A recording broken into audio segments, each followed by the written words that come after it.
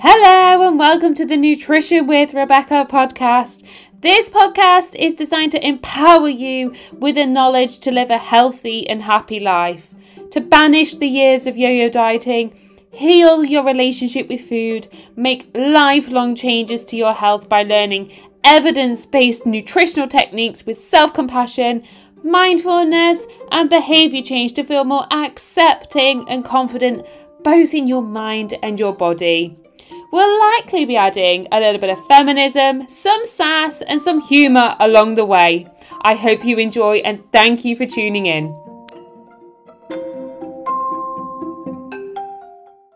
Hello and welcome to another episode of the Nutrition with Rebecca podcast. You're joined by me, your host Rebecca, and of course, as always, my wonderful sidekick Edith. I hope wherever you are, wherever you're listening to this, you're having a wonderful day so far. Now today, we're going to talk about a topic that I genuinely think 100% of people will relate to. And that is the feeling of guilt around eating certain food. Guilt manifests itself in a way that can leave so many people feeling frustrated, angry, annoyed, and lead to disordered eating patterns. Many people believe that guilt is associated with a certain food. Let's take chocolate as an example. The minute you eat chocolate, you feel guilty and you believe that chocolate is the reason for the feeling of guilt. Now, having worked with hundreds of clients before they came through the Thrive with Life method, this belief usually ends in one or two behaviours. The first, over-restriction. So you've eaten the chocolate that you believe is bad, you feel guilty. You proceed to over-restrict, to try and compensate for the food eaten, only to find an eventual pattern with further overeating. Because we know over-restriction always leads to overeating. Or, number two, this feeling of guilt from eating certain food then spirals into further overeating with a quote-unquote, screw this mindset. However, guilt is not because of the food.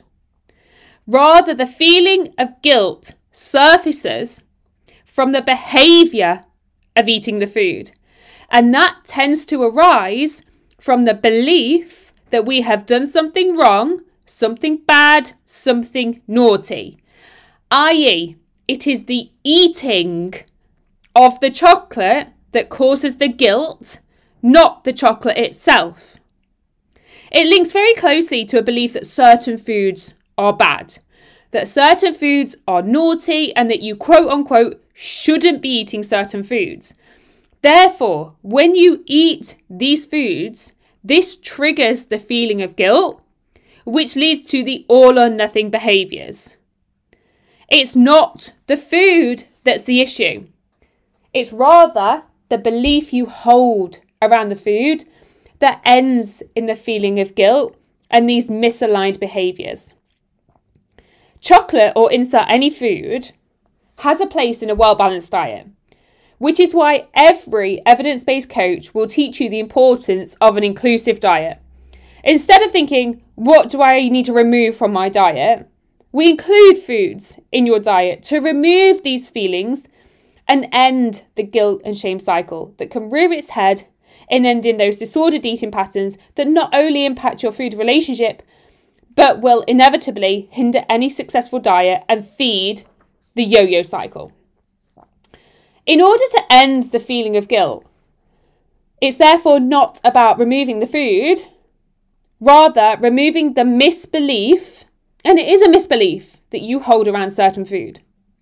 Removing all the food and trying to avoid the food is never the answer. And I did an entire podcast on that, episode 65, if you are interested in that.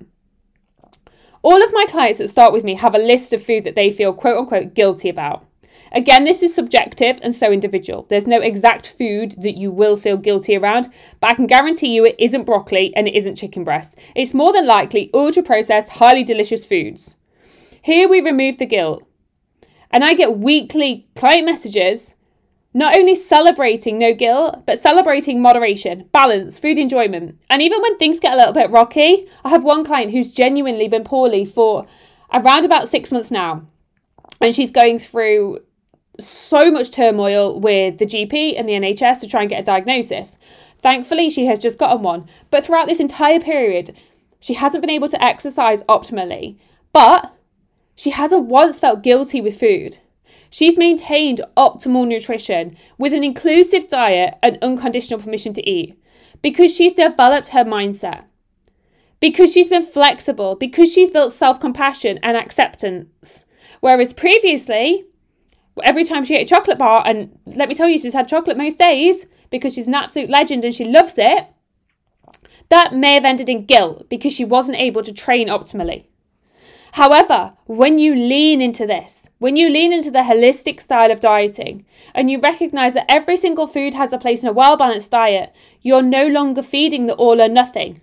And when you're no longer feeding the all or nothing, you've got the balance, you've got the moderation, and you've got the flexibility.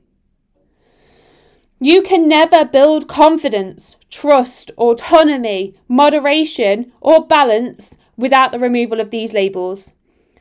The food guilt and the food will forever own you. Now, if you consider for a moment the reason you categorize these foods into quote unquote bad is because you believe you always overeat them. Perhaps you've followed wildly restrictive diets in the past that have forced you into only eating quote unquote clean, healthy food. And with that, avoidance crept in. That avoidance triggers language and limiting beliefs around food. And now that belief follows in behaviours confirming your own bias. I.e., because you believe chocolate is bad, right? Every time you're presented with chocolate, you believe it's bad, you believe you'll overeat it, you overeat it because shockingly, you don't want to be wrong. But sorry, and I'm really sorry, you are wrong. It's not fact that you will always overeat these foods. But imagine saying to yourself, I'm going to overeat that chocolate and then not overeating it. No, nobody likes to be told they're wrong. But then because you have this belief, and this belief is manifested from low confidence, low self-worth, that's where the guilt comes. The guilt is associated with the behaviour. So we need to get on board with food neutrality. Food neutrality is an important concept that should be adopted by everyone. If you're forever categorising foods, you'll find your avoidance and restriction will have a negative impact on your behaviours and your goals. You will never sustain fat loss whilst you are forever labelling food as bad and good, because you will never come away from this all or nothing yo-yo cycle. You will remain trapped in guilt and shame. The novelty of these foods will always be heightened and you'll never break free from the mental battle you face.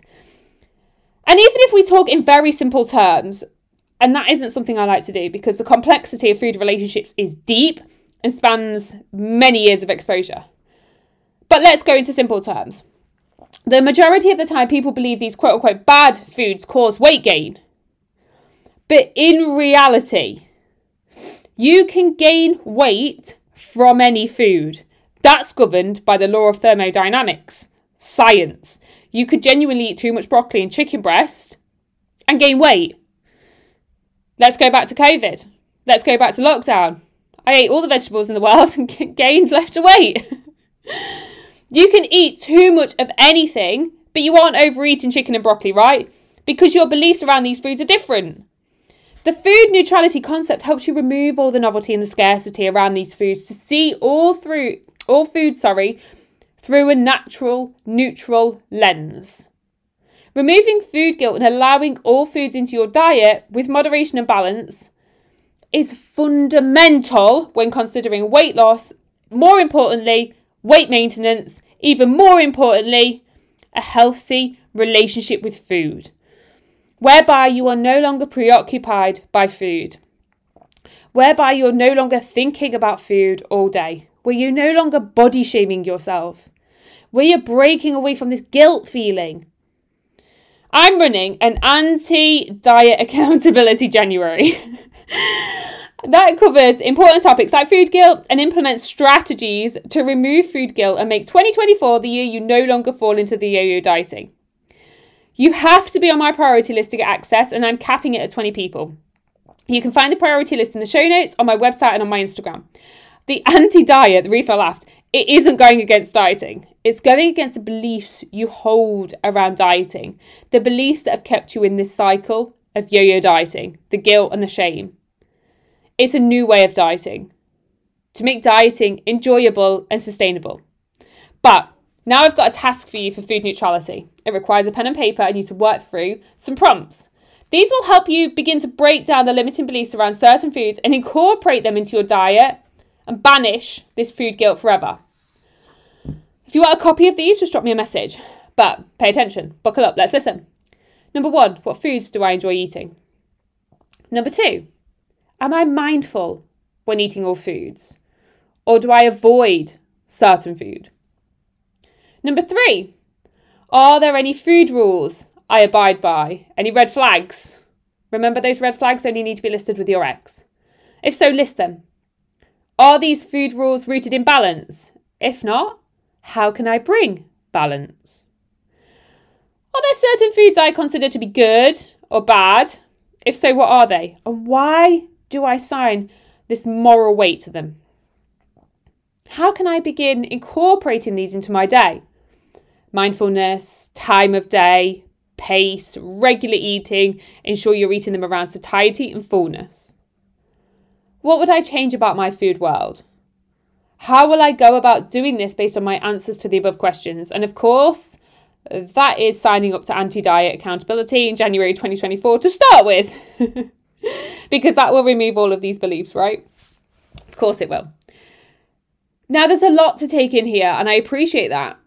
Food guilt is something that we shouldn't live with. Health is to do so without guilt.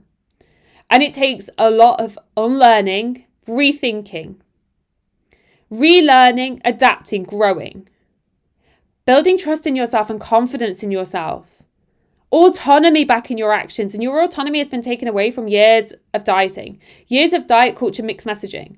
You now make choices based on what you, quote unquote, believe you should be doing, as opposed to what you actually want, as opposed to meeting your own needs. And again, that can invite disordered eating patterns if you're not meeting your own needs and you're doing things that you believe you should be doing, as opposed to things that you can be doing. So get a pen and paper, write down those questions, answer them, and follow the link in my bio to sign up to January. The accountability that you've always needed. And thank you so much for listening.